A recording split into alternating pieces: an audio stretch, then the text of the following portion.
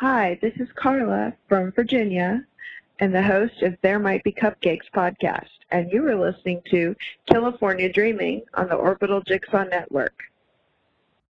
This episode of California Dreaming is brought to you by Blueberry. Creating a podcast is not that simple. It's more than just recording yourself and uploading it. To really get your show to be everything you want it to be, you're going to need a little more than that. You need easy and reliable hosting so your time can be spent creating your content, the most accurate download stats so you know if you're reaching the audience that you're wanting to, and a web page that makes setting up totally easy on you and won't take up too much of your valuable time. And Blueberry offers all of this and more for hosts and aspiring hosts alike. Simple media hosting, a fully integrated WordPress website with their PowerPress sites. So if you already have a podcast or you've always dreamed about starting one, head over to www.orbitaljigsaw.com/dream to sign up, and the first month is for free.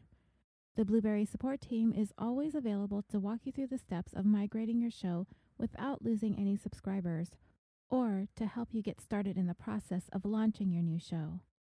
With the first month for free using promo code DREAM, you have got no more excuses. And before I get started into the story, I wanted to warn you that this episode contains events involving homicide, suicide, and gun violence, and may not be suitable for some listeners. Listener discretion is advised. Dreamers, I'm going to tell you a story about the American dream. A family of immigrants driven out of Beirut, Lebanon as a result of civil war. This is the story of the Iskandarian family. They were determined to stay in Beirut. They had a thriving takeout rotisserie chicken restaurant with recipes that were the guarded secrets of the matriarch of the family that had people flocking to the place.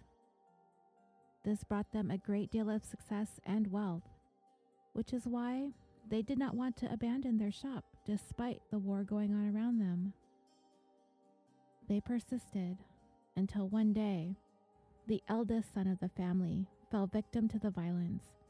Finding himself caught in the crossfire, he narrowly survived 16 bullet wounds from an AK-47.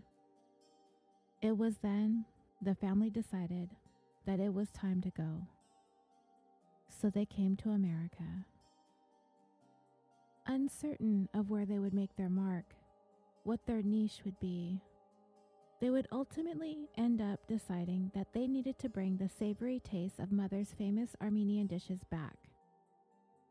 And that's where it all started for the Iskandarians here in America. Their business hit the ground running. The place was a hit. Musician Beck mentioned their business in one of his songs. Childish Gambino filmed a music video in the original Hollywood location. The Californians on Saturday Night Live talked about it in one of their skits. Larry David called it Palestinian chicken so good it could end the rift in the Middle East. Man vs. Food called the place a can't miss. So unless you're from Southern California, and unless you are a foodie, then you've probably never heard of the place. And it's likely then you may not have ever heard the story that I'm about to tell you. It's a story about family, honor, greed, and betrayal. In today's 55th episode of California Dreaming, The Tale of the Pasha. In Armenian, Pasha means prince. Medeiros Iskandarian resided in a beautiful home in the hills overlooking the Southern California community of Glendale. He lived there with his wife Rita, who had been in love with him since just before becoming a teenager. He had immigrated to the United States and began his own business, a chain of rotisserie chicken restaurants that people raved about. His secret? His mother's signature garlic paste. It was all about the garlic paste. That would be the key to the success of Medeiros' empire, an empire he named Zankou Chicken. All of the major food critics raved over the place. He received glowing reviews across Southern California. His customer base was devout. Medeiros was the epitome of the American dream come true for immigrants who arrived here in search of a better life, a better opportunity. And it would eventually become his dream to see Zankou Chicken restaurants across the country. But his hopes of seeing that happen were slowly slipping away. Those hopes would have to be left up to his 4 sons to fulfill: Dickran, Steve, Ara, and Bartkes. At the age of 56, Medeiros was dying of cancer, and with his death imminent, he told them it was going to be theirs to pursue, to make the dreams of Zankous across America come true. The cancer was swift, and it was aggressive. And by the time he woke up one morning and dressed himself in one of his wife's favorite suits that he had hanging in the closet, one that she had not seen him wear in at least 2 decades, she was amazed, yet taken aback at seeing her husband all dressed up like that. In that one moment, it felt as if the cancer that was slowly claiming his life had taken a reprieve. But she knew. She knew he was close to being gone. But it was nice to see him up and about and dressed in one of her favorite suits. But Rita was wondering, where could he be going? He hadn't been able to go anywhere on his own for quite some time by then. He hadn't gotten behind the wheel of a car, and she expressed her concerns.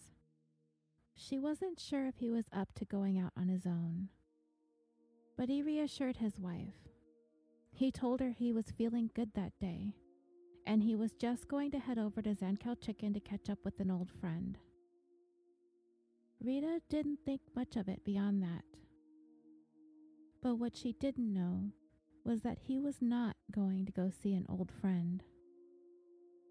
He had something else on his mind that he needed to take care of. And what she also wasn't aware of is that her husband left armed, and this would be the last time she would see Medeiros alive ever again. Medeiros' second eldest son, Steve, was the one of the 4 that was most similar to their father. They seemed to have a strong cerebral connection. They thought and felt very much alike. Steve always seemed in tune with what was going on with Medeiros. But the day he walked out of the house with his handsome suit on, Steve wasn't there. If he had been, he may have had an inkling that something wasn't quite right with his dad. As the cancer had ravaged his father's body, he rarely left home by himself. This would have stood out to Steve. He would have homed in on that with razor focus and been on top of it. He would have told his dad that he was going with him. There's no way he would have let his dad drive around in the physical condition that he was in that day. But Medeiros thought that through. He knew Steve might attempt to stand in his way, and he couldn't let that happen. So before Medeiros got dressed, before he armed himself, he asked his son for a favor. Could he please go to the mall and pick him up a lemonade slushie? It was one of the very few things that Medeiros felt like having anymore. So of course, he did as his father asked. He ran to the mall, picked up the drink as his father requested. But when he arrived back home, drink in hand, Medeiros had already left. Strange. Why would he leave like that? Did Steve take too long? Or was there something else going on that caused his father to leave before he arrived back home? This question would plague Steve forever. It wasn't but a few minutes later Rita came to Steve. She told him that something terrible had happened, that there had been a shooting at his aunt's house, his Aunt Zavig. His mind immediately raced to thoughts of his dad. This couldn't be a coincidence, could it? Dad, practically on his deathbed, just happened to leave, and a short time later there's a shooting at Aunt Zavig's. Steve asked his mom where his dad was, and all she said was that he was gone. He pressed for more. What do you mean he's gone? She explained to their second eldest son that his father had said he was going to see an old friend at Sandcow Chicken. But now that she's heard that there have been shots at his aunt's house, she realized that he hadn't gone to see anyone at the restaurant. He went there, and something terrible has happened. Let's stop for a moment and talk a little bit about Aunt Zavig. She was Medeiros' sister, younger sister. She did not live that far from her brother's home. A short, albeit winding 7 miles, over the Vertigo Hills, still in the city of Glendale. She was married and she had 2 sons. She was in charge of 2 of the Sandcow Chicken locations. And also living with her was their mother, Marguerite. It was her garlic paste recipe that was the gold mine upon which Sandcow Chicken was built. And not only that, she is the sole architect of nearly every single dish on the menu. If not for Marguerite, there would be no Sandcow Chicken. And she never stopped working hard at perfecting her creations. Steve hurriedly made his way over to his Aunt Zavig's home. He could not get there fast enough. And as soon as he got close enough to see, news choppers were making their rounds above. Squad cars and police officers were there in force. And his aunt's house, surrounded by yellow crime scene tape. He quickly parked and attempted to make his way past the tape, yelling and pleading, "No, Dad, no." Of course, he was stopped by an officer who asked him who he was. He told him that he was Steve Escuderian. The officer asked him who he was looking for. Steve explained that he was looking for his dad, Medeiros, that he was his son, and he asked the officer if he was inside. He was told yes. Steve asked if his father was dead, and the officer told him, yes, he's dead. In a very split-second kind of a moment, Steve had this feeling of relief come over him that his father was no longer in pain due to his cancer. I wondered when I read that if I would have had those same feelings of relief flow through my thoughts if I knew the suffering was over. Maybe. I haven't really dealt with someone's life slowly slipping away from cancer, but I've heard people describe the relief, and I get that. But Medeiros, he did not succumb to cancer. Not that day. Then just as that thought passed through Steve's mind, another quickly followed. And he was pretty sure that he already knew what the answers were going to be. He asked the officer if his aunt and his grandmother were in there too, and were they dead also. The officer shook his head and told him yes, they are too. The officer had a few questions for Steve, of course, and soon Steve just went home. As he headed back, Steve began to ponder the future of Sandcow Chicken. Does it seem strange that that would be at the forefront of his thoughts? I guess it depends on the person. It doesn't really seem to be like that much of an off-the-wall thought. His mind was probably racing faster than he could process. His dad, his aunt, his grandma, gone. They were the epicenter of the business. It was all them. His mom, Rita, she'd never been a part of it. The oldest of the brothers, Dick Gran, was not involved in the family business. He had gone off on his own, a born-again street evangelist. The next brother, Ara, struggled with addiction, and the next brother, Varkis, was only 17 at the time, and he was kind of a pothead, but he still had a good head on his shoulders for the most part. And Steve himself? He had some serious issues of his own. 3 years before his father's death, he was actually facing charges of opening fire on a sex worker as well as her pimp. He was looking at the possibility of life in prison. But I will tell you more about Steve's troubled past a little bit later. He then thought about his 2 cousins, the 2 sons of his aunt. They could certainly run the business, but Steve was pretty sure that they would not want to work shoulder to shoulder with him, or his brothers for that matter, considering what his father had done. To himself, he kept asking, "Why? Why, Dad? What have you done?" There is this thing called a mote, or a moti. I don't really know how it's pronounced, in Armenian, and it means shame. And there is hardly a thing more shameful in this world than for a son to kill his own mother. For Armenians, for many, many cultures, it's a disgrace, yes, and it's inexplicable. For Medeiros, he celebrated her as though she was royalty. She was held in high regard as the matriarch of the Iskandarian family. He honored her, so why? How could this story of mother and son have come to such an end as this? An end so violent?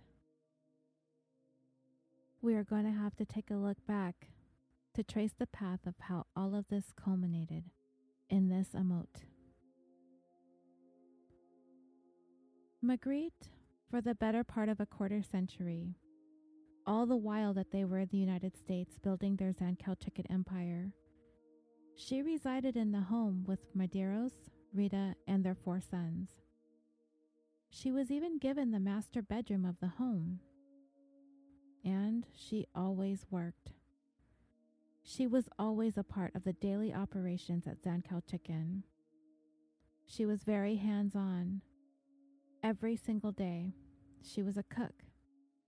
She would arrive home at the same time in the afternoon, and every afternoon, her daughter-in-law would be there to welcome her home. Every single day for 25 years. But one day, after all those years of the same day in and day out routine, why would she move out of Medeiros' home and opt to move into Zavig's? And then, why did Medeiros ultimately kill his mother, his sister, and then himself? One word, dreamers: greed. And to understand where this family went, we need to first understand where they came from. So let's go back to the beginnings. Late 1960s, Beirut, Lebanon. That is where Rita was raised. An Armenian child growing up a couple countries over in Lebanon. And it was then she first took notice of Medeiros. He was 7 years older than her. He lived across the way from her family, and from her window she could see into his, and she would often catch herself admiring him from afar. He was hard to miss. He drove a loud car, he was handsome, he easily charmed, and she was absolutely enamored with the older man. And he was a man, and she was still very much a child. He came from a family that spoiled him rotten. They operated the very popular Zankalchikan restaurant. In an interview with Los Angeles Times Magazine back in 2008, Rita would say of Medeiros, there was no missing him. He always came and went with a big noise. His reputation as a playboy was very bad.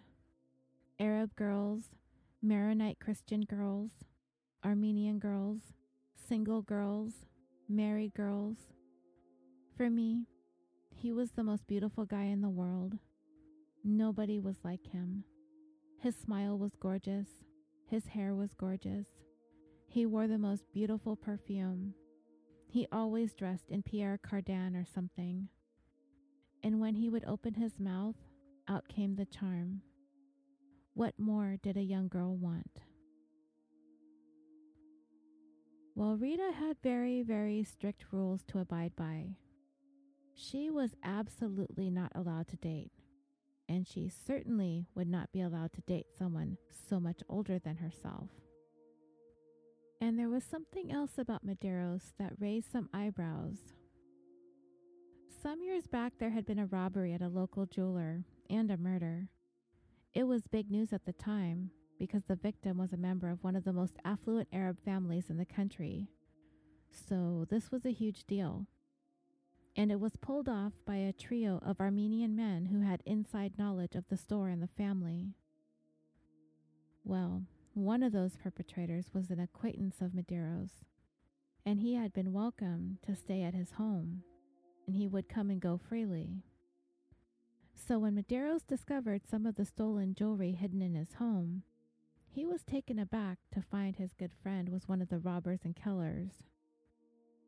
This made him very nervous, not only to possibly be associated with the crime itself and to possibly get in trouble for it, but that his friend had been living this kind of double life and he had no idea. At least that's what he's maintained. He ended up testifying against his friend as well as his two accomplices at trial, and ultimately landing all three of them in prison. Medeiros was well aware that because he testified against them, and was a critical part of them being sentenced to prison, that this meant that they would be seeking vengeance. So, from that day forward, Medeiros always carried 2 handguns with him at all times. As Rita got older, she grew into quite the stunning young woman. And of course, Medeiros would take notice. The two of them began having secret rendezvous. Her parents just could not know. They fell in love, hoping to keep their clandestine relationship a secret for as long as they could.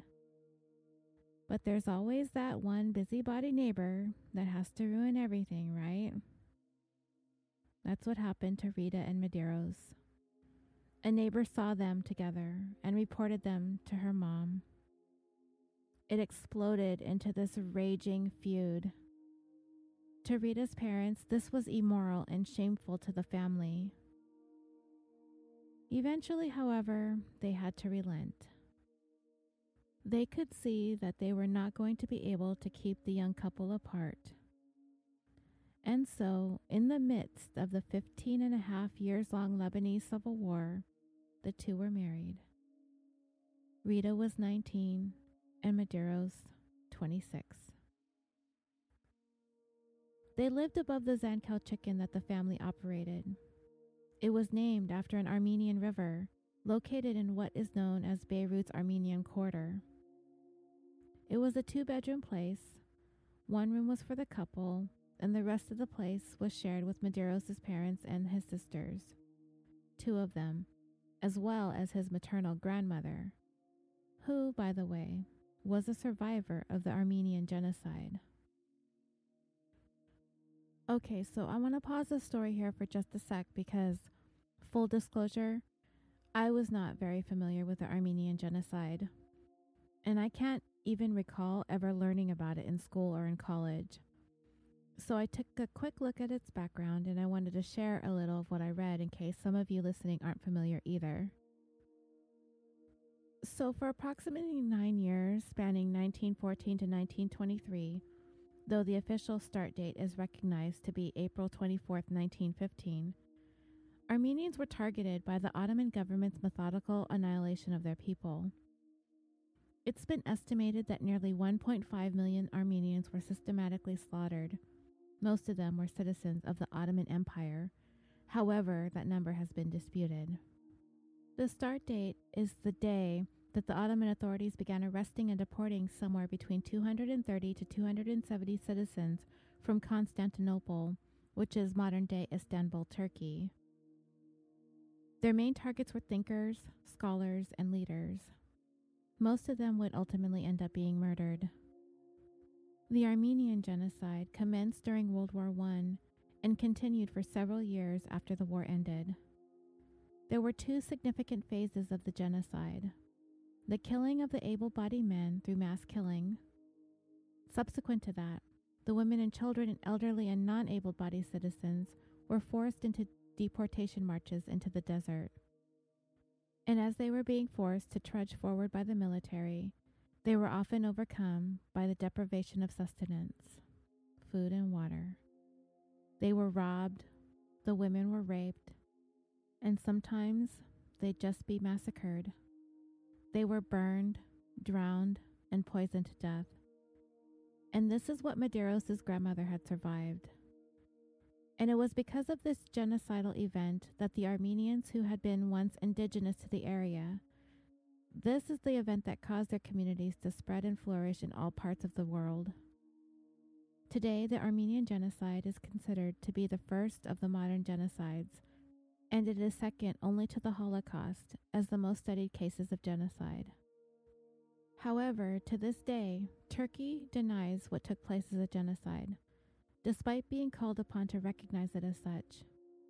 As of now, 29 countries officially recognize the mass killing of Armenians from 1914 through 1923 as a genocidal event. Okay, so back to the story. They all lived above their Zankou chicken business. The place wasn't a sit-down style restaurant. There just wasn't any room for that. If you wanted Zankou's famous chicken, you had to pull up along the street, go in, get your food, and remember Marguerite's famous garlic paste, don't forget that, and you're on your way out. It was very informal. You could barely even label it as a restaurant.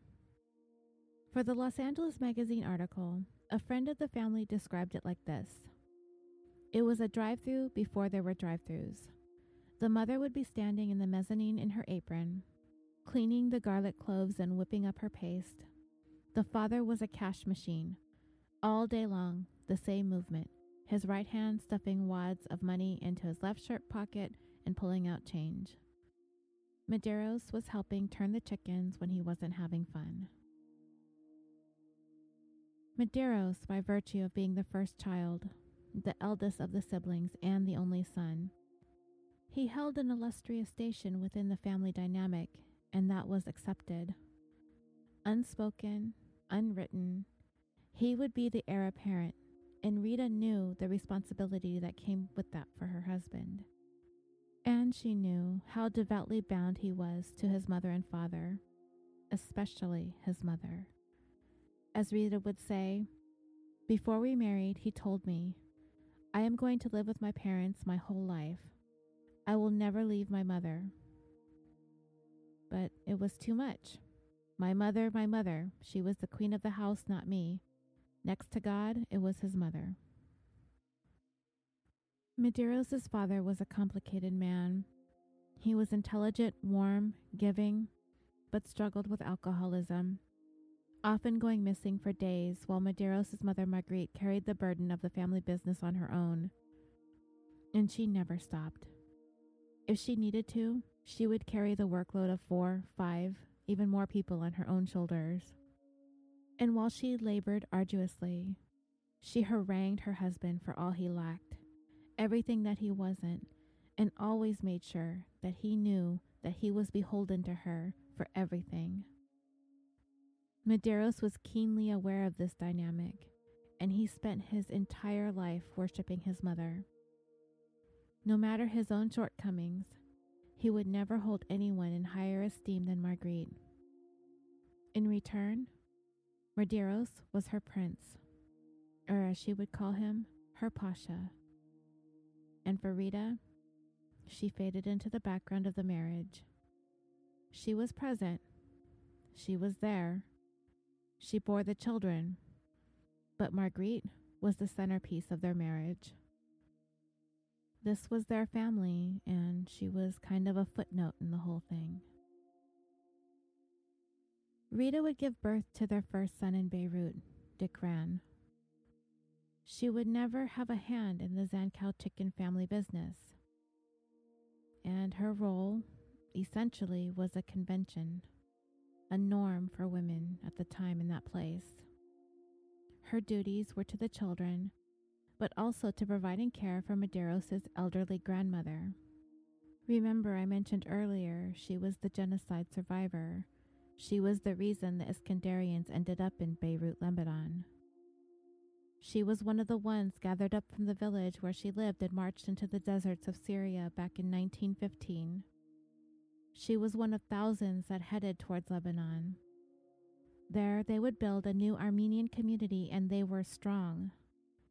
And with their arrival in the area, it gave the Christian Arab community a small boost over the Muslim Arabs, who, if not for the arrival of the Armenian genocide survivors, would have had control over Lebanon. However, the religious and political tensions would boil over in 1975 as the country would fall into a 15-year-long civil war. Tens of thousands of people were displaced, and more than 1 million would make mass exodus from Lebanon. But Zankow Chicken was the Iskandarians' cash cow, and they weren't the only business owners whose entire livelihood was ingrained in the Armenian community in Beirut.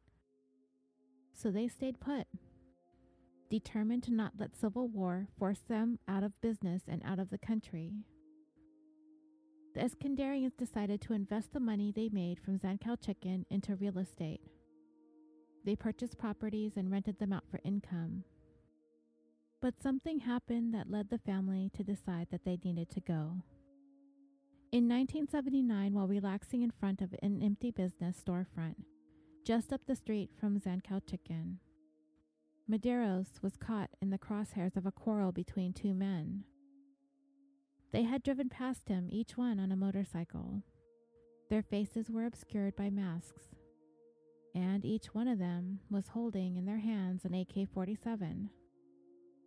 They came back around and opened fire, striking Medeiros 16 times. Being hit with 16 rounds from an AK-47, it's miraculous that he survived, but he did. So the Iskandarians packed it up and headed to America, California specifically, Southern California to be exact. Medeiros spent a lot of time studying his new surroundings. He would go walking, looking around, taking it all in. He would drive his car around, checking out every city, trying to figure out which was he going to call home. Whatever specifics he was looking for, I can't say for sure, but something about it needed to jive with him. He was looking to establish a business. What kind of a business? Not sure yet. What kind of a location? I don't know. That was the key he was searching for. It had to be just right. And he had time. They had come to America with enough money to sustain the family until they were able to set down roots. But Medeiros' parents made it quite clear they wanted out of the chicken business. They were getting older, and they needed something that was a little more relaxed, not so fast-paced, not so demanding as Zankow's. They left that behind in Beirut. They wanted to begin anew. The family's first business venture in the United States was a dry cleaning business. But that would be short-lived, as the compounds utilized in the trade caused Medeiros to become very ill. And that gave them the idea of possibly operating a men's suit business. Medeiros and his father even went to Hong Kong to look into the possibility of getting into the trade, but they quickly realized that it wasn't something that was going to be a sensible business venture for them. So as the family mulled over which direction to go, something was becoming quite evident to Medeiros. Southern California was crawling with new immigrants from the Middle East. just like himself and his family, but there were no real restaurants that catered to that demographic. Well, maybe a few. They were few and far between, often expensive, sit-down types of places. Nothing like Zankou Chicken once was in Beirut. That was their thing. Zankou's was fast and reasonably priced.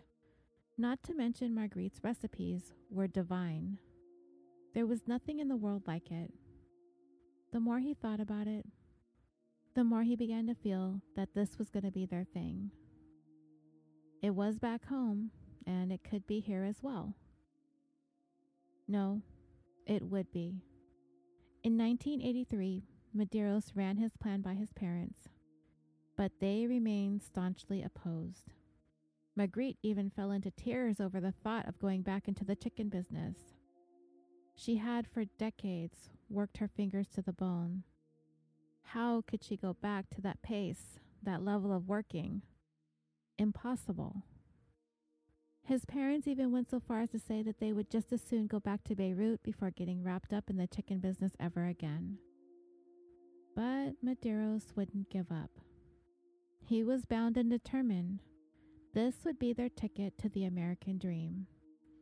And soon, his mother and father caved in. There would be Zankou Chicken in the United States after all.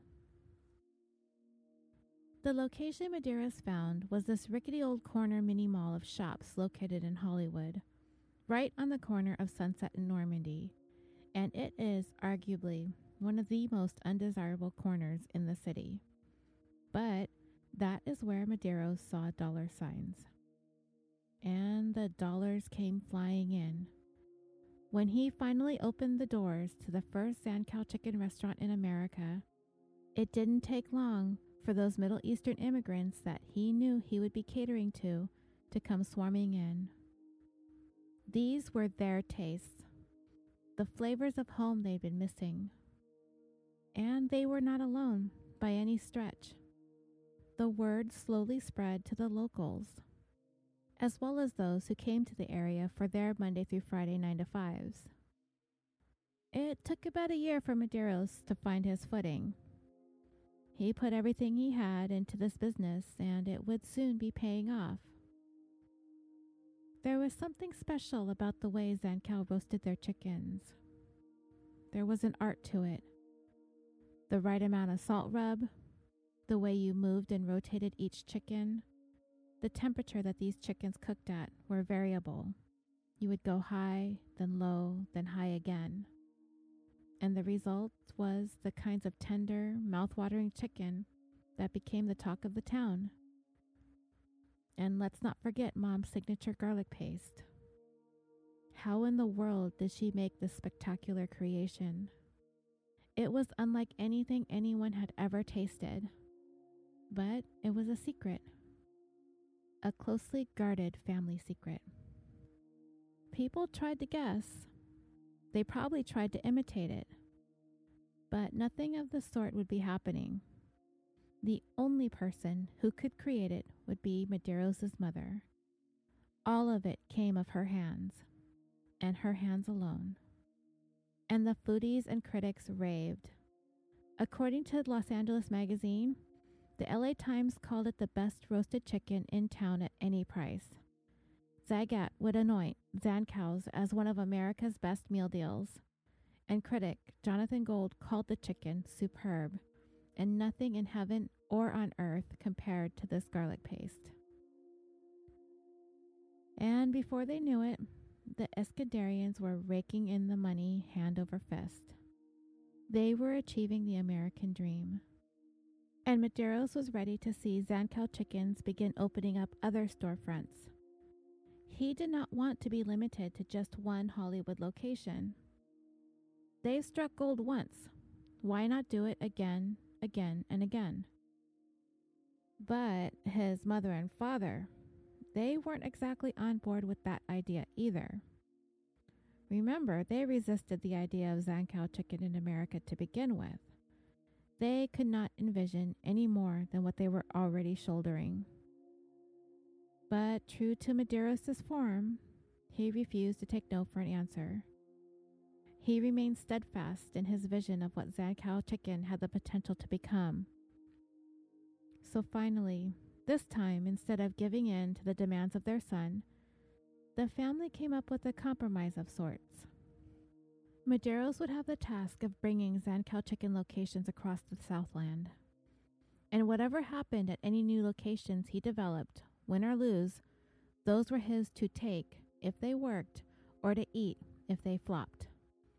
For their part, his parents and his two sisters would have sole proprietorship of the existing, the original, the one that started it all on that rinky-dink corner in Hollywood. Medeiros was certain, no matter where he would erect a new location for Zankou Chicken, success would be certain, so long as he had the magic of his mother's garlic paste in his pocket. And he would. She would continue to make her signature condiment for any and all restaurants. Zankou Chicken would not be Zankou Chicken without it. There would even be a little bonus for his sister Zavig. She would be on his payroll to manage a couple of his new restaurants. To him, it felt like a win for everybody, and everybody seemed to be in agreement. And all would remain the same on the home front. Before long, the patriarch of the family, Medeiros' father, passed away, and Medeiros quickly ascended to that role. It was the natural order of things, being the eldest and only son. But did the family see him in that light? Not sure. By custom, by tradition, perhaps. But they were in modern America. There might be a culture of hierarchy amongst some families, but it seems like the best way for things like this to be handled in a situation like this is for the parents to lay out the distribution of an asset as they see fit prior to their deaths. Mother and father, in order to avoid legal wranglings, would need to have had likely been given some sort of sound legal advice from a third neutral party. And if father were to precede mother in death, as he did, then the mother would be tasked to make sure things are set the way that she sees fit, to ensure that there would be no bickering amongst her children if something were to happen to her. But I don't know if they understood these things or not. Medeiros seemed to be the one in charge of much of what was going on, despite needing to have the approval of his mother and father at every turn. It was his drive and his ambition and his vision that brought Zankou Chicken success in America. Without him, this would have never been, but it cuts both ways. And it is likely that Marguerite could not have known. She could not have possibly seen what was seething beneath the surface between her children. And as Medeiros ascended to his position as patriarch, it seemed like he was keenly aware of how the evil green monster known as greed could be lurking all around them. And he always reminded his family that they could never allow themselves to be overcome by this monster. Everything that they had worked so hard for all these years would crumble if they were to find themselves divided by the gluttony of money, power, and success. By then, he had had 4 sons, and his sister had 2, but it was as if he had 6 all to himself. This is how he saw his nephews, as they lived so close to one another. They went to the same schools. They were always together. They were like 2 extra sons. And Medeiros insisted they must stay grounded. They must stay focused. And they must keep their heads on straight. And there will forever be success for everyone. And their boys were as pampered and spoiled as you can imagine the children of a successful restaurateur would be. But dreamers, you will come to find, like in other stories you've heard about hard-working immigrant parents making a successful go at it in America, raising their children to have the best of the best and everything that they never had, and that often comes back to bite them in the butt. The Menendez brothers immediately come to mind. However, it wouldn't be quite that bad for Medeiros' boys. but they still are an example of too much spoiling, not enough raising them to successfully launch into adulthood. And we will talk about that. So Medeiros' next location would be a place that became a hot spot for Armenian immigrants who came and made Southern California their new home, Glendale. They came from Iran, they came from Beirut like the Iskandarians, and they came from Armenia too. He chose a bit of a nicer corner mini mall to open the second Zankou Chicken. When number 2 began making the kinds of money to pay for itself, and then some, along came number 3 in Van Nuys. And in short order, number 4 opened in Anaheim, and 5 in Pasadena. And the Iskandarians, their lives were lavish. They had a beautiful mansion in the Vertigo Hills of Glendale. They drove expensive cars. They acquired live-in help. But don't take that the wrong way. They always worked hard, every one of them. The business they had to maintain required them to be hands-on. Sloughing off the work to anyone else was not an option. At home, of course, Rita was raising their boys, and Medeiros' grandmother was still alive at the time, 97 years old. Rita provided full-time care for her as well. And as for Marguerite, she was up at work every single day preparing the food that would bring the throngs of customers. Day in and day out, like I said, she never stopped. Medeiros' days consisted of traveling across the Southland, from Hollywood to Glendale to Van Nuys to Pasadena to Anaheim, diligently tending to the daily operations of each location to make sure customers were happy and employees were on point with the food and their service. But he wasn't exactly the greatest at being a family man. He spent most of his free time in the company of his group of wealthy friends. They traveled together, mostly to party, Vegas being a favorite destination. Not a whole lot of details to be had as to the extent of Medeiros' extracurricular activities. All that will have to be left up to speculation, I suppose. I get the sense that it was sort of a don't ask, don't tell situation with Rita. He didn't travel with her and the kids. Every once in a while, they would have a token family night, usually dining out, but otherwise, he was off enjoying the fruits of his labor. His way of making up for his shortcomings as a father came in the way of becoming a tremendous donor within the Armenian community. But at the end of the day, he was a man satisfied with what he had accomplished. He did what he came to America to do. But then, cancer. Cancer came into Medeiros' body and took a fierce hold. He could feel that something just wasn't right within him. The pain emanated through his lower body, coursing and spreading. When he finally took the time to pay his doctor a visit, the damage was done. He had cancer of the bladder, of the rectum, and eventually of the brain. Chemotherapy wasn't going to be much help, as the cancer was simply too far along. He first told his wife Rita, and then his kids. At the time, Dick Grant was 25, Steve 23, Ara 18, and Vartkes only 17, that he was going to fight for as long as he could, but his time in life was limited. After Medeiros gave the grim prognosis to his wife and boys, it was time for a family meeting. He had his mother, along with his 2 sisters, join him at his home, as he had an important announcement. He had come to a decision about the fate of Zankou Chicken when cancer would finally claim his life. It would be his boys that would take the helm of his Zankou Chicken locations, all 4 of them, 1 for each. Stunned, a tense, hostile hush fell over the room. The fact that he just told them that he had cancer and it was terminal didn't even seem to faze them. It was the fact that he was turning over the business to his sons.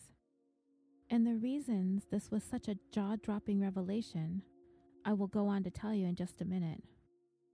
But it would be the disclosure that broke the family.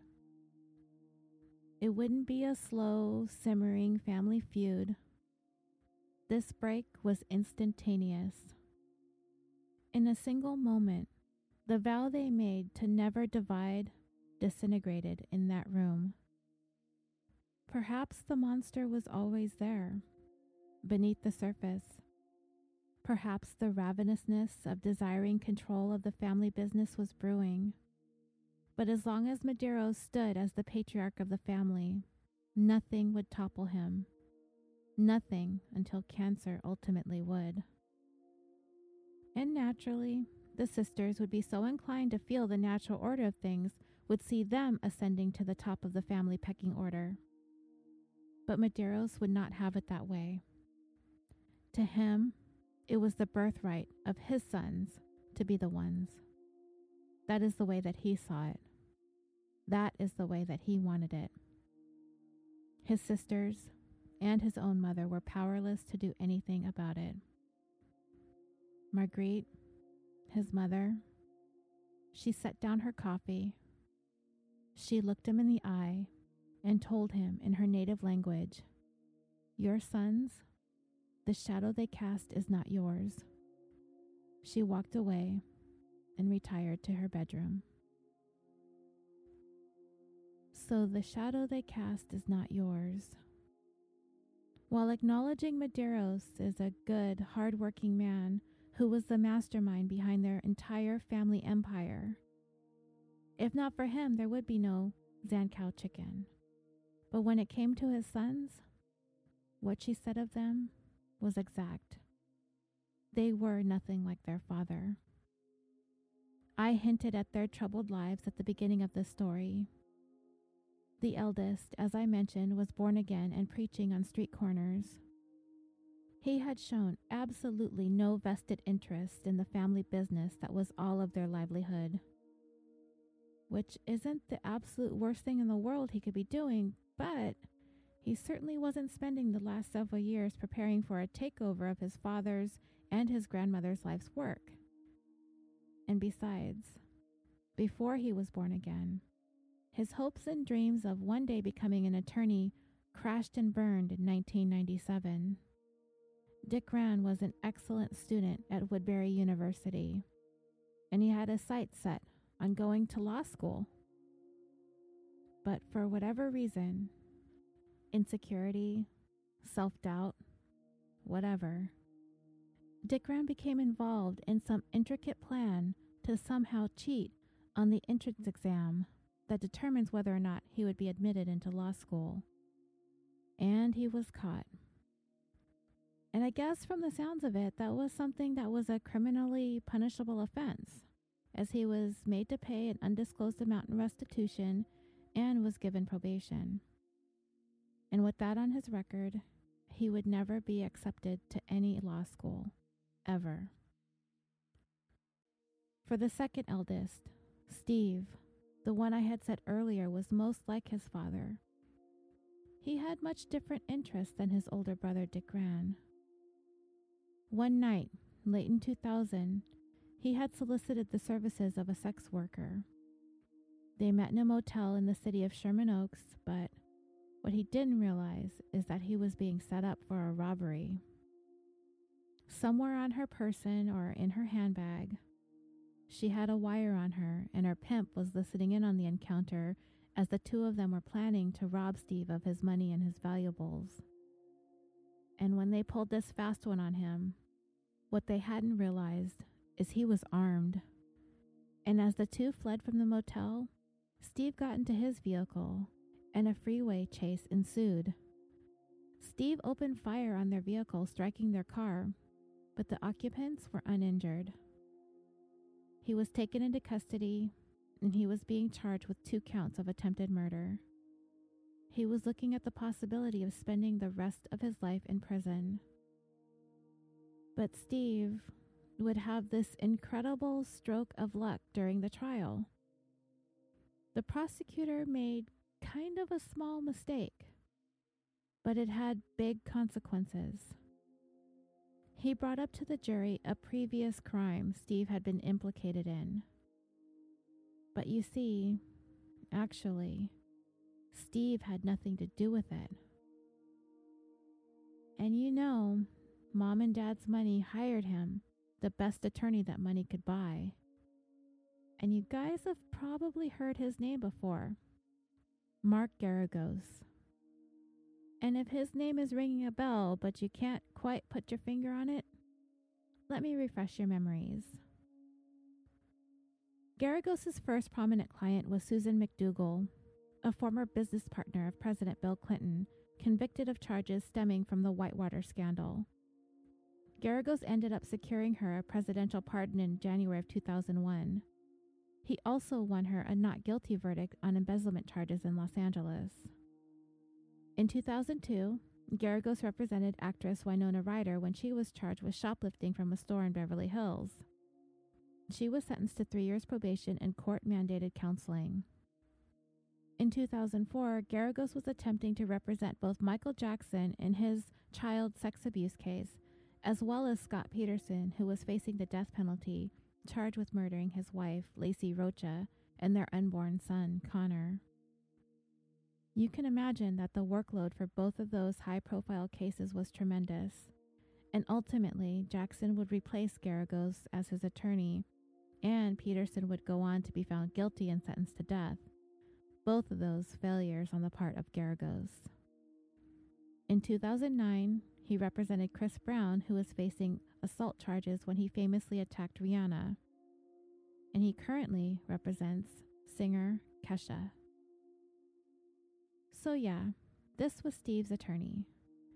And once he heard the prosecutor bringing up a crime that his client had nothing to do with, he immediately objected, and the damage was done. The judge had no choice but to declare a mistrial in his attempted murder case. Instead of going through all of this again, Geragos managed to broker a deal. Steve would plead guilty to a lesser charge and was ultimately sentenced to 1 year of work furlough. And that was that. As for Medeiros' 2 youngest boys, they weren't exactly shining beacons of hope either. Ara, the 3rd eldest, was kind of like the odd one out. He didn't seem to quite mesh with the rest of the family, and he struggled mightily with addiction. And then there was the baby of the family, Vartkes. He might have been the one with the most potential yet, but he was only 17. And it was common knowledge that he would spend most of any money he ever had on marijuana.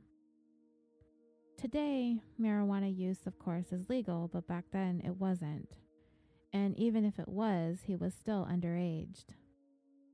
And these were the quartet of ne'er-do-wells who were in line to take the reins of the family's multi-million-dollar business. Now does the shock and dismay of Medeiros' mother and sisters at his decision to leave it all to them make sense? Nobody thought that they were capable, not even in the ballpark of capable, of running Zankou Chicken to the standards at which they were set. It was impossible. With them running the business, it would be certain doom. It did not take long after the bombshell he dropped on the family for Medeiros to see that his mother simply was not the same towards him. When she would return from the day's work, she would pass him by as though he wasn't even in the room. He was dying. Her son, her cherished only son, her Pasha, was slowly succumbing to the ravages of cancer, yet she shunned him. Never once did she inquire as to his health, his struggles. He lost his hair, nothing. He dropped in weight, a mere shadow of himself, nothing. His health, his life dwindled right before all of their eyes. Still, nothing.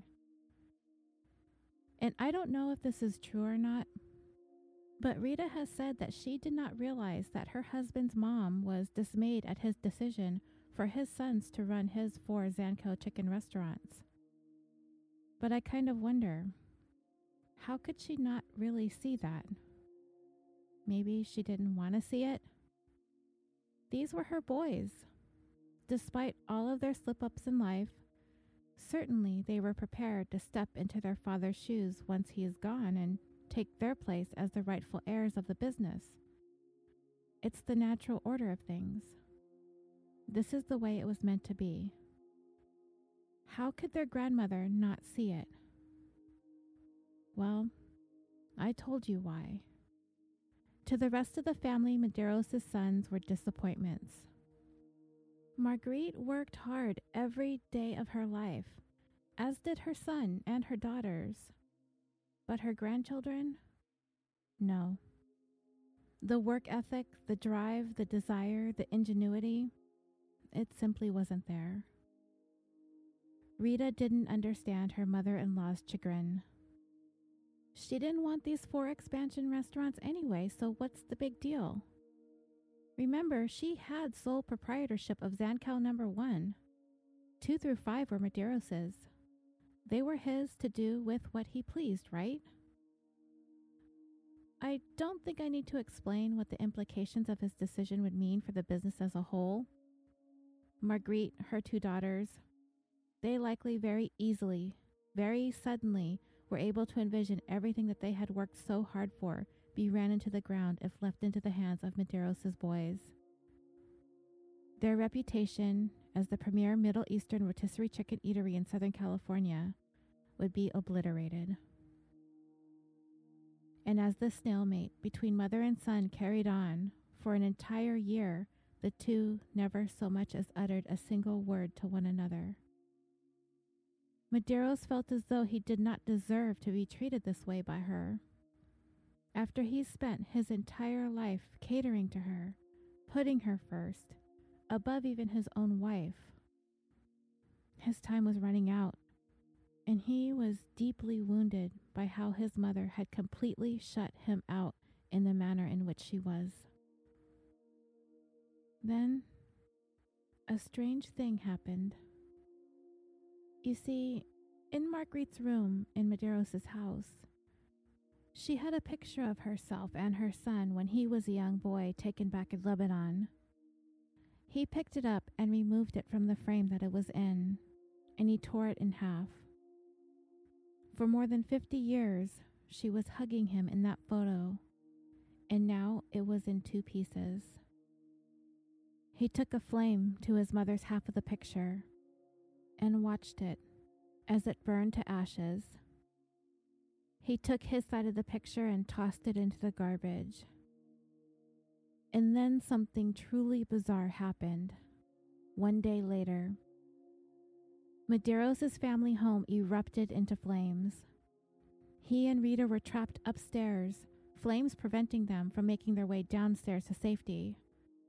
They made their way to a balcony where firefighters were able to reach them and bring them down to safety. Medeiros, Rita, and their kids moved into a nearby hotel while the damage was being repaired. Marguerite, though, she took everything with her and went to live with Zavig permanently. When she gathered her belongings, Medeiros saw her. He saw that she was leaving for good. And it was in that moment he knew that the next time he would see his mother, it would be the last. Another year passed. Medeiros grew closer to death, yet still not a word from his mother to inquire as to his well-being. His sisters and his nephews followed suit, never once reaching out to him, never once expressing concern. Medeiros was dying, and to his family it was as if he was already dead to them. It's been said that Medeiros' mind was beginning to betray him as well. The cancer treatments were leading to a fluid accumulation on his brain. In his mind, he obsessed over that burning picture of his mother. He could not escape the images of watching her burn. And then in a day's time, a fire sweeping through their home, nearly taking their lives. He felt as though it was his mother's vengeance. He burned her, so she would burn him. But then his mind filled with these thoughts. How could a mother repudiate her only son at the most critical time in his life? He had devoted his entire life to her, and here he lay dying, and she renounced him completely. So to him, if a mother has it within herself to do this to her own son, what in the world is she capable of when he's dead? What would she do to the business? Would they attempt some kind of hostile takeover of the Zankel Empire? Would they be willing to leave his wife and sons out in the cold with nothing? If they could do this to him, they most certainly were capable of anything. And Medeiros came to the conclusion that he needed to do something to ensure that that would never happen. In the meantime, Steve stepped in to lend a helping hand for his father. The pain Medeiros was struggling with was nearly unbearable. He was barely able to get out of bed, but he continued to maintain control over his 4 restaurants, including the 2 that Zavig managed. Steve would take his dad there once a week to the 2 that she ran so he could take care of the books. Inside, Steve was torn apart by the family rift. His love for his grandmother ran deep, and on one of those drives, they had one of those conversations. Steve needed to know if there was a way, before it was too late, for his father to forgive his grandmother. And Medeiros' answer? God will forgive the devil before I can forgive my mother. So come the morning of January 14th, 2003, Rita observed as her ailing husband got out of bed. He sent his son Steve on an errand. Fetch him one of those lemonades that he liked so much from the mall. So he did, leaving shortly afterwards. It was one of the few things left that Medeiros could somewhat enjoy drinking. He freshened up, and he put on that suit, the one that had been hanging in his closet unworn for at least 2 decades.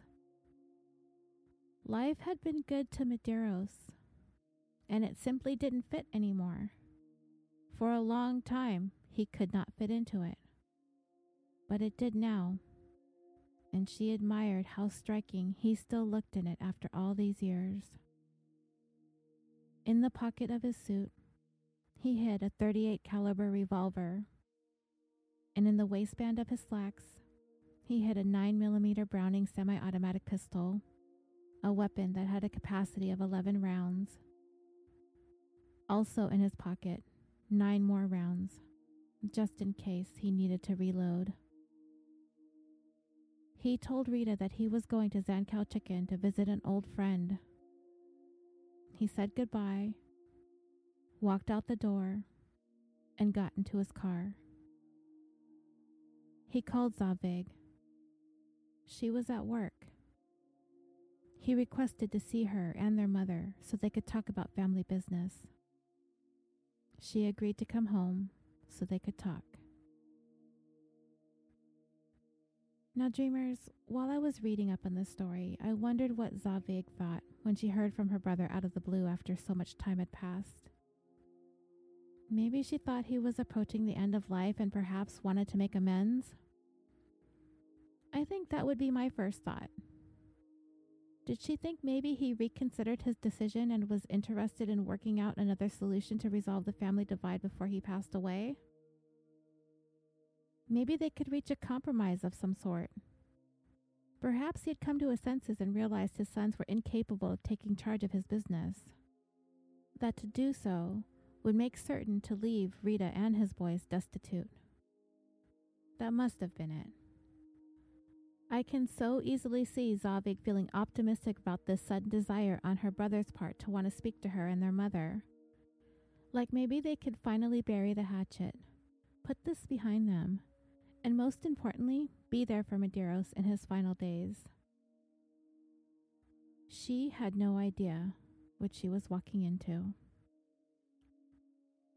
Medeiros drove to the other side of the Vertigo Hills where his sister's house sat, 7 miles from his. But it seems as though he had a wardrobe change from the time Rita last saw him to the time that he got to Zavig's front door. He did not have on the fine white silk suit anymore. He had on a brown jacket and some gray slacks. Whatever you all listening want to make of Medeiros' apparent change in outfits is up to you. Maybe he changed out of the suit after he left the house. Perhaps it was a gesture for his wife, knowing that it was one of her favorite things that he ever wore, knowing that he was never going to see her again, and this would be the lasting image of himself he wanted to leave for her.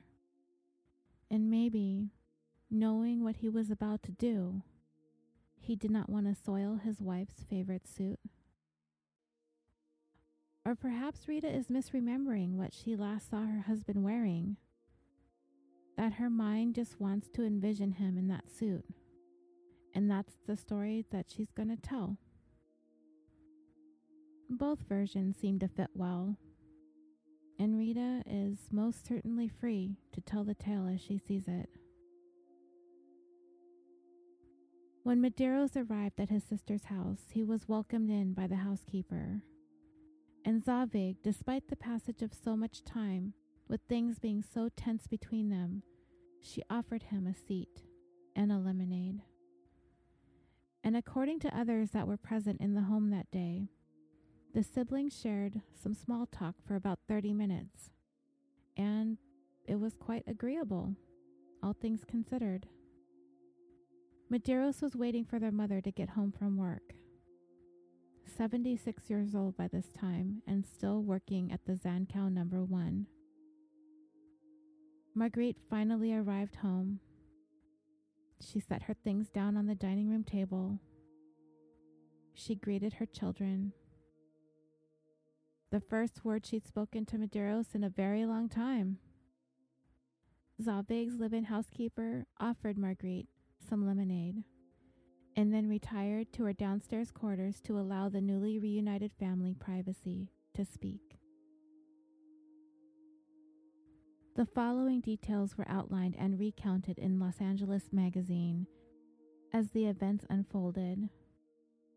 Medeiros sat across from Zavig. Marguerite sat to his right. They spoke calmly at first. The conversation went for about 5 minutes before it suddenly escalated. Medeiros reached for his 9mm stashed in his waistband and brandished his weapon. He reached his arm across the table, took aim directly at his sister's head, and fired one shot. She fell out of the chair, landing face down on the floor. Zavig was dead before she even touched the ground. She was only 45 years old.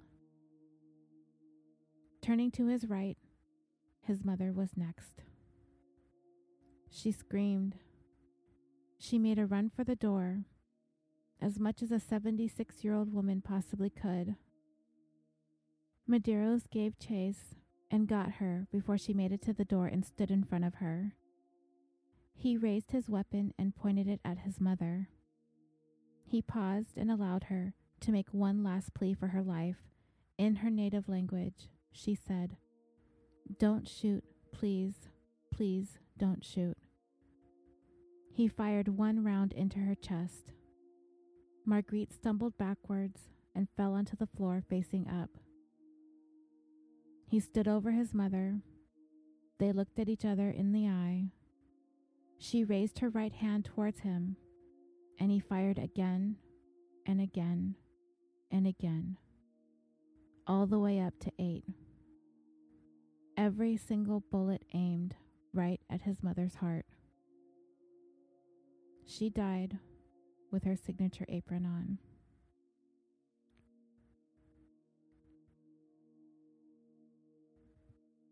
Medeiros took a glance around the room. He saw his nephew looking on from the staircase. He had nothing to say to him as he slowly moved over to the sofa in the living room. He took a seat. He put the gun up to his head, and he ended his own life with one bullet into his temple. So years after the day her husband took the lives of his sister, his mother, and then his own, Rita established her own office inside the back room of the Pasadena location. She gazes at her computer, where she has a live feed from every Zankou chicken restaurant, where she can keep a close eye on each store in the manner in which her husband once had. She watches the outside of the stores. She can see all of the patrons inside, making sure that the employees are doing their jobs to her satisfaction, just like Medeiros had did for all of those years in person. She was now capable of doing it quickly and efficiently from her computer. And as close of an eye as she keeps on the stores, she does the same on her boys. She hadn't forgotten how easily it would be for them to slip up in life. The fate of the business continues to ride on her being able to maintain a stronghold on everything. She was now the matriarch, and she wasn't about to let Zankou Chicken die with Medeiros, Marguerite, and Závig, as she so put it in her interview with LA Magazine. I didn't have time to cry. I had to get out of bed. I buried him, and 15 days later, I was running the business. I was not a working woman. I had no position, no ground, but I know how important this business is. This is what my husband built. I have to be on top of it. I am doing for him, everything for him. It is a shame that a man of his value has left this thing behind, because he was a man who gave all his soul. He never said no to anybody. What his mother did to him, I cannot explain. What his sister did to him, I cannot explain. Can jealousy explain this? Foolish pride? It's still a mystery to me. In spite of that, there is a subtle resentment about her husband's actions. Sometimes it tips over towards indignation. What Medeiros had done to his family, not just her and their sons, but the entire family, and the dishonor that he did to the family name. Rita has said that she regrets allowing this divide to come between herself and her husband and his mother and sister. She wonders if she could have done more to try to get them speaking again. Maybe she could have been the neutral corner to somehow find a way to repair the burned bridges between them. But she really wasn't going to be able to have time, moving forward, to keep looking back, wondering about all the what-ifs. Rita was going to have more obstacles to overcome, more battles to be fought. You see, Medeiros' side of the family, they weren't finished yet. The stake in Zankou did not die with the deaths of their patriarch and their matriarch and their sister. Remember, Medeiros has one more surviving sister. She has not been mentioned yet in the story. Her name is Hagen. Rita and Hagen, they go way back to their childhoods in Lebanon. They were the best of friends. Through the Civil War that drove them from the country all the way to America, they remained close as ever. When her brothers shot and killed their mother, their sister, and then himself, Rita and Hagen, they leaned on each other for comfort. They continued to stand by one another as all this tragedy was raining down on their lives. Their friendship withstood so much in the past, but it would not withstand this. Not for very long. Because enter into the picture the attorneys. What civil war could not tear apart, civil litigation would. You see, in Medeiros' misguided thinking, he thought he was going to be able to solve all of the family's bickering if he eliminated the problem, his mother and his sister, who were very much hands-on in the family business. He had nothing to lose, as he himself had one foot in the grave as it was. It was only a matter of time before cancer pushed him all the way in. In taking out the problem, he assumed that the business would be left in the hands of his wife and sons. But what he didn't anticipate was for his sister and his nephews deciding to explore their legal options. Throw some attorneys into the mix, and you've got a full-blown War of the Iskandarians. The mess that Medeiros left behind would begin 3 years before any of this ever happened. In 2000, he failed to renew his trademark on the Zancal name. Rita would claim that she assumed that the rights to the name was theirs when they branched off and signed over Zancal number 1 to Medeiros' mother and father and erected the next 4. However, Zalvig's sons would have another thing to say about that. They lawyered up, and their attorney drafted a letter and sent it to Rita during probate indicating their intent to contest her claims on the rights to the Zancal name. Rita filed a lawsuit over sole rights to it. The battle of the trademark went before a judge in 2006. But it was all for naught. It was a wash. The judge ruled that the rights to the Zancal trademark should be had by both evenly. And not to be outdone, Hagen and one of Zalvig's sons turned right around and slapped Rita with the lawsuit right back, a wrongful death lawsuit. They were asking for upwards of tens of millions of dollars in compensation for the deaths of Marguerite and Zalvig. But there's this pesky little thing called a statute of limitations. And in California, a wrongful death suit must be filed within 2 years of the death. And the attorneys they hired dropped the ball and did not file in time. And with that, their lawsuit was tossed out. But Rita never would be at ease that her in-laws were just going to give up and walk away. She was not convinced that they weren't going to do everything in their power to try to win complete control over Zancal. The bitterness, the anger, the resentment, the hurt ran so deep that she was certain that they would stop at nothing to take everything from her. And they were. They continued to get ready for the next battle in court. Not only were they after the trademark, they were after all of the restaurants, and they were after one of the 2 houses Rita owned. But Rita trudged on, lawsuits flying at her from all directions. She still needed to make sure that Zancal Chicken never lost any of what made it famous. If you would have asked anyone who knew the Iskandarians, never would they have thought that the housewife, mother, and caregiver by design would be the one to step into the shoes of the mastermind behind the business. They would have said, "You're crazy. There's no way that she could do it." Her boys were probably the most skeptical of all.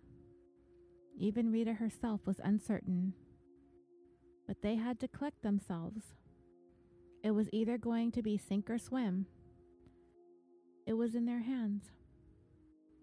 And they did. Before long, they opened up a couple more locations.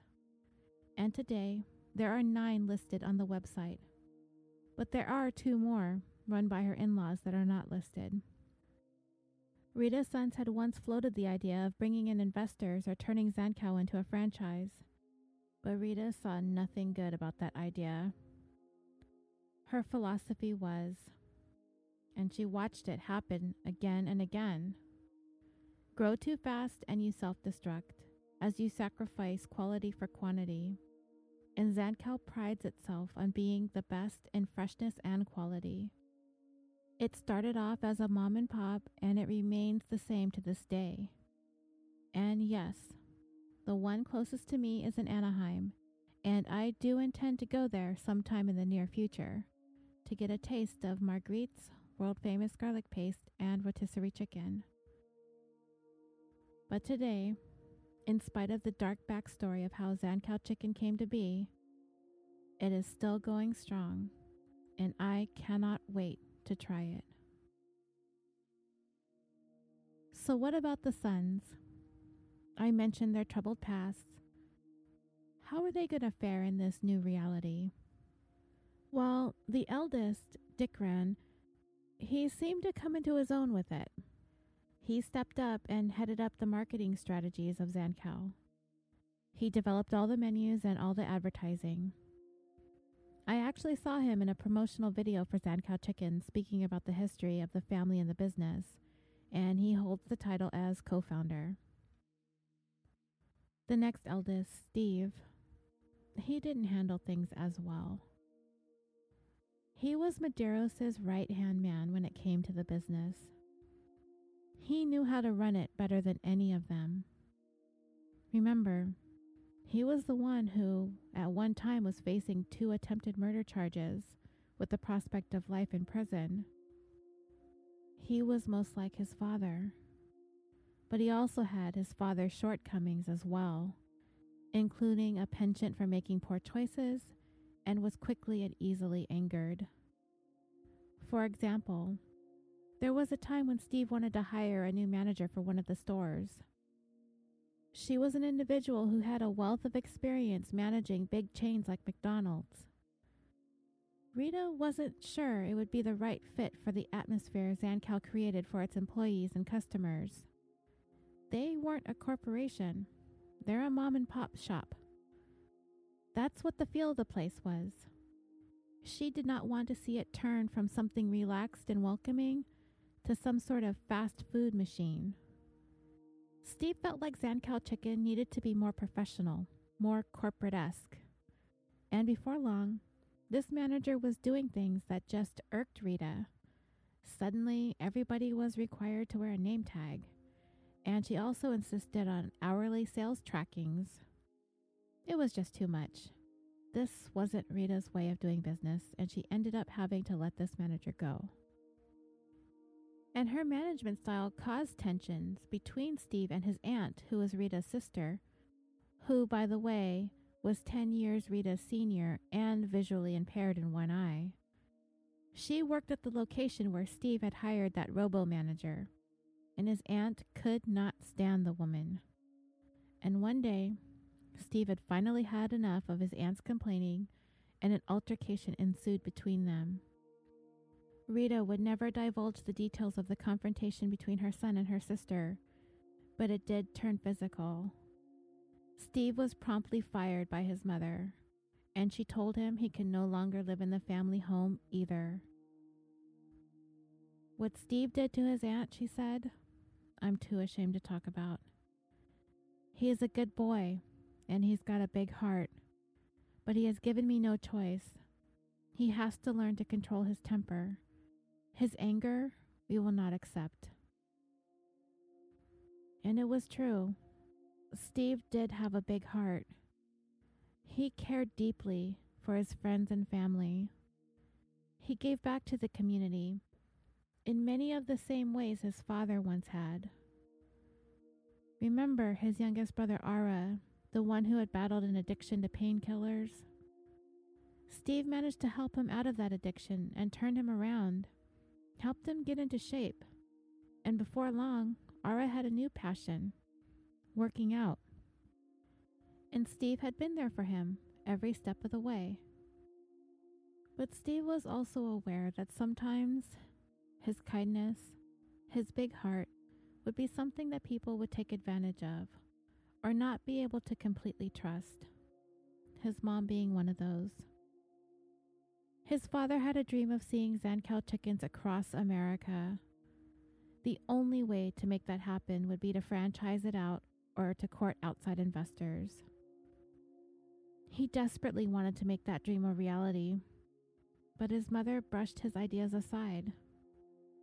And he felt the same way towards her judgment and her vision, that she was the one who can't see what it's going to take to grow Zancow to the next level, stating, she thought the manager I hired was pulling the wool over my eyes, but she doesn't know what it takes to move this business forward. Don't get me wrong, my mother's been awesome. She surprised us all with her work ethic, but she doesn't understand this business the way I understand it. And it's like I said several times, Steve was his dad's right-hand man, and everything he knew he learned from his father, and if he could be given the chance to be in charge, he would see Zankows popping up across the United States, but his mother was having none of it. Rita simply doesn't want to hear what Steve has to say. And then this thing with his aunt happened, and he's out. As he described it, quote, "My aunt was totally provoking me the whole way. They're making it like I beat her up, but I didn't. They're insisting that I hurt her, but I didn't hurt her. I lost my control. I was mad. I slapped her on the hand. It didn't hurt, though. I know it didn't hurt." And then Steve was out of the family business. Was he lost? Maybe.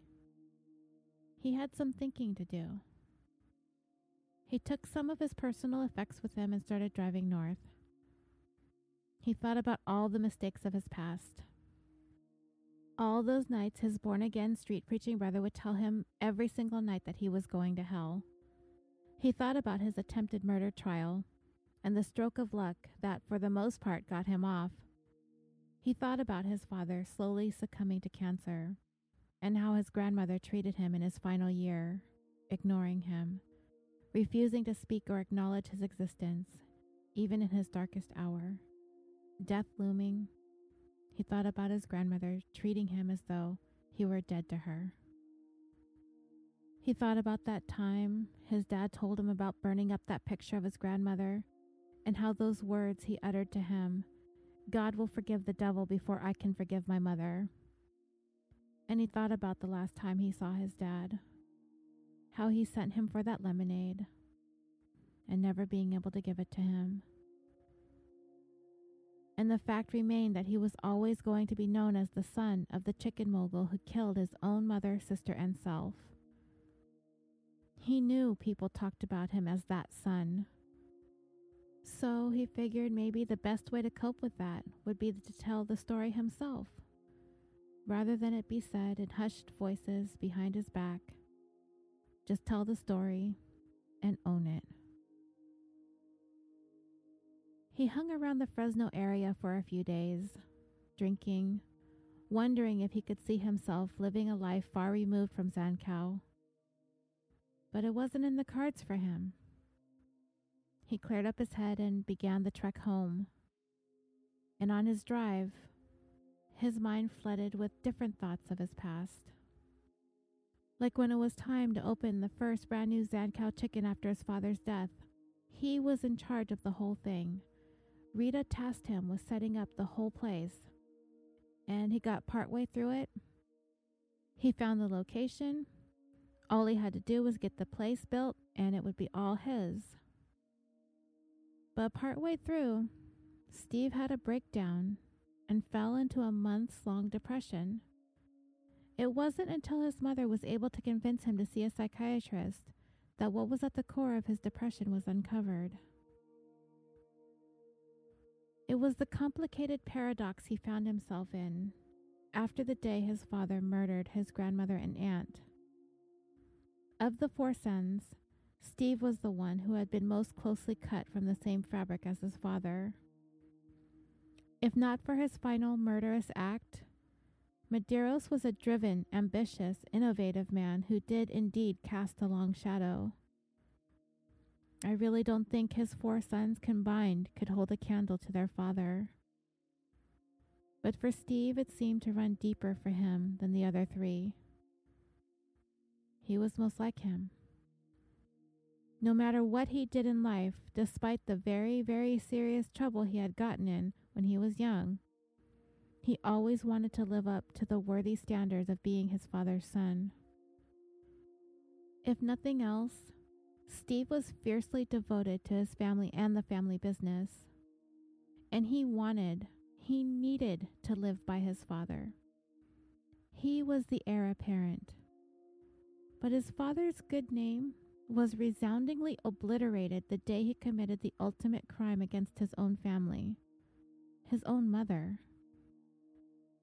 The shame that now loomed over the legacy his father left behind, and by virtue of being the one intended to ascend and pick up where his father left off, it was all too much. How was Steve ever to continue honoring his father in the face of what he'd done? He had to somehow come to reconcile with it. It was forever woven into the narrative of his life. Medeiros' story, from the beginnings in Beirut to the killing of Marguerite and Zabig and himself, this was all now Steve's story to tell.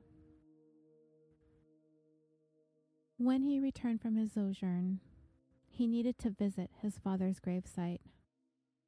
Normally he would go when the thought crossed his mind, and truth be told, it didn't happen that often. But this time, he had something he needed to do. He needed to visit his grandmother's and his aunt's burial sites as well, located in the same cemetery, just not near his father's. And from what I understand, the graves could not be further apart within the confines of the property. He had yet to visit their graves. He wasn't even in attendance at their services, which is simply heartbreaking considering how close he and his brothers were to the family. And when he finally had the chance to gaze down upon their headstones, the overwhelming truth came crashing down on him. His father did this. He took the lives of his mother and his sister, an act that he had no right to do, no matter what. Medeiros' life was reaching its end, so he had truly nothing to lose. Did he not think of the consequences that this would leave for his family to wallow in for years and years to come? Could Medeiros not see how much worse he was going to make things, as opposed to if he had just died quietly and allowed his family to figure out matters on their own? He was a man whose mind and body had grown weary. Whatever led him to the place to believe that this was the solution can't ever really be understood or justified by Steve, or anyone for that matter. His father was a murderer, and there just was no getting around that fact. Steve tried to convince himself that his father wasn't in his right mind when he did this.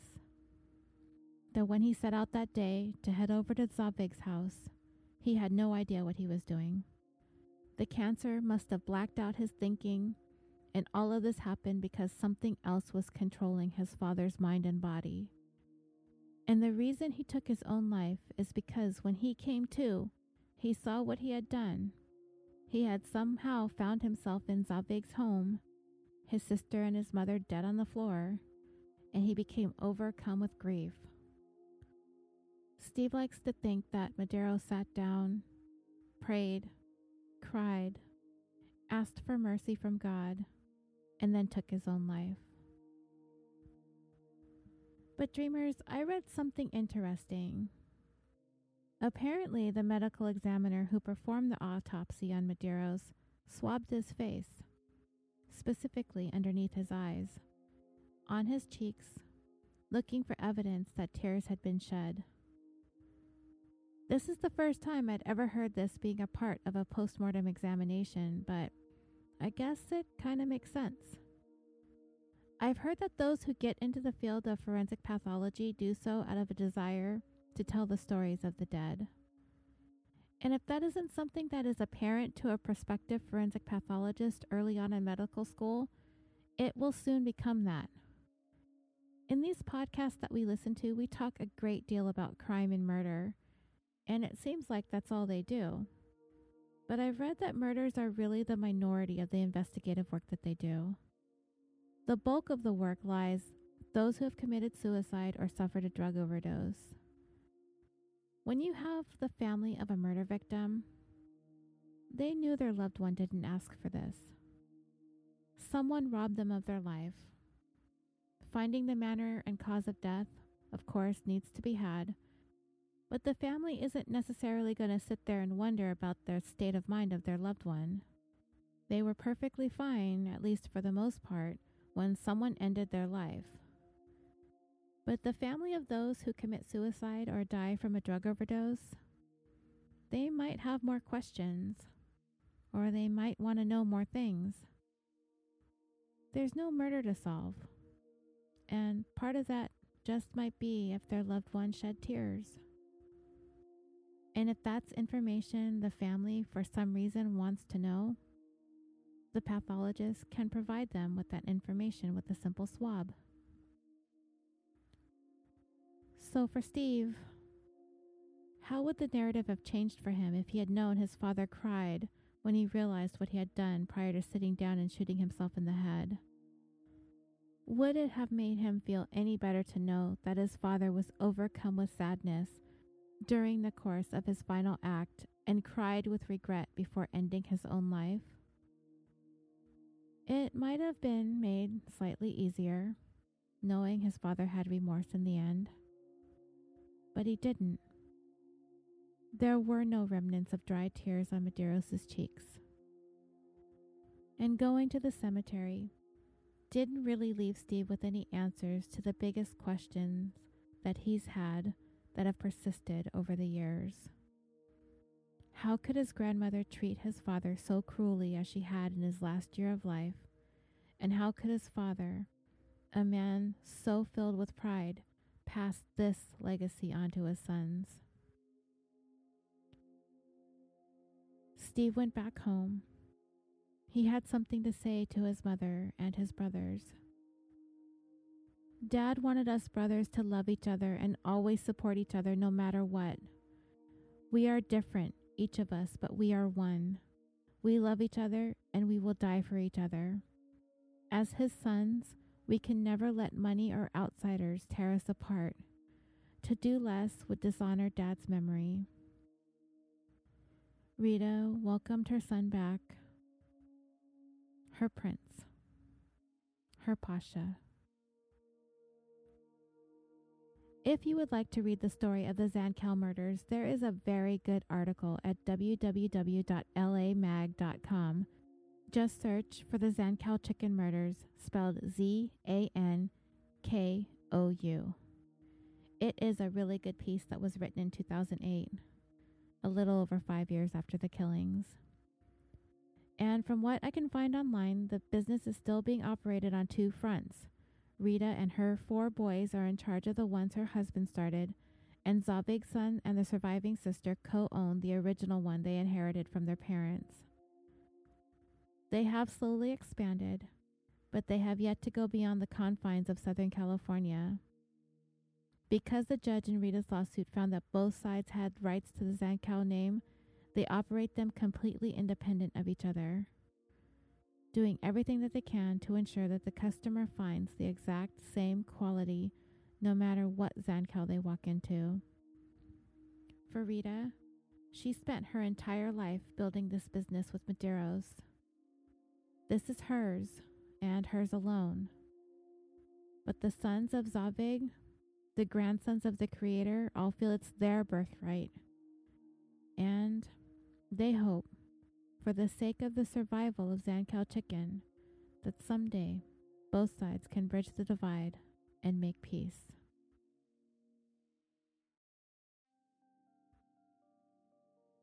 And that brings this 55th episode of California Dreaming to a close. Come join me on the discussion page on Facebook, where we can talk about this and other cases. Like the page and join the group. You can also follow the show on Twitter at CaliforniaPod and on Instagram at CaliforniaDreamingPod. And if you should so be inclined, if you listen on Apple Podcasts and you like the show, I would love it if you left a review there. Every little bit helps the show grow and become more visible. California Dreaming has also created a Patreon. For as little as $1 a month, you can gain access to the bonus episodes, and all of your contributions help in the ongoing cost of producing this show. And for the month of July, we are running a raffle. All current and new patrons will be included in the drawing, which will take place at the beginning of August. So if you can spare $1, you can access bonus content, you can get some show swag from me, and you will be entered into the drawing. I can't thank you enough for all of you that have continued to support the show through listening, through Patreon, and through spreading the word on social media. And California Dreaming is proudly brought to you by the Orbital Jigsaw Network. We are a podcast production company located in Los Angeles, California, with a mission to create some of the best podcasts to listen to consistently improve upon our current roster of shows, to develop new content that appeals to people all over the world, and to provide a thriving community for listeners and podcasters alike. I, for one, am so proud to be a part of an eclectic group of shows and hosts, including The Concession Stand, Busted Wide Open, Super Nerds UK, 41 Historium, Vox Arcana, and The Podians. So please visit us at www.orbitaljigsaw.com. You can find the links to all of our shows, our merchandise store, our blog, and if you just want to email us and let us know what you think, that's www.orbitaljigsaw.com. Thank you again for listening.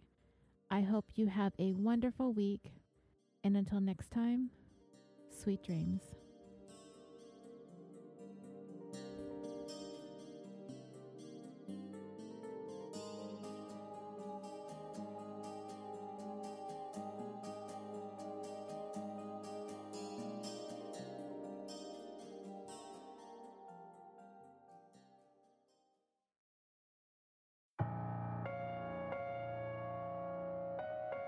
Hey, it's me, Javier, and I'm back with Pretend Radio. I continue to explore the concept of people pretending to be someone else, like Carl, who comes from a long line of con artists. My father told me at a young age, he says, Carl, the two easiest things to sell anybody, anything that'll improve their looks and anything that'll make them money. And that's what you want to sell. But guess who else I have on the show?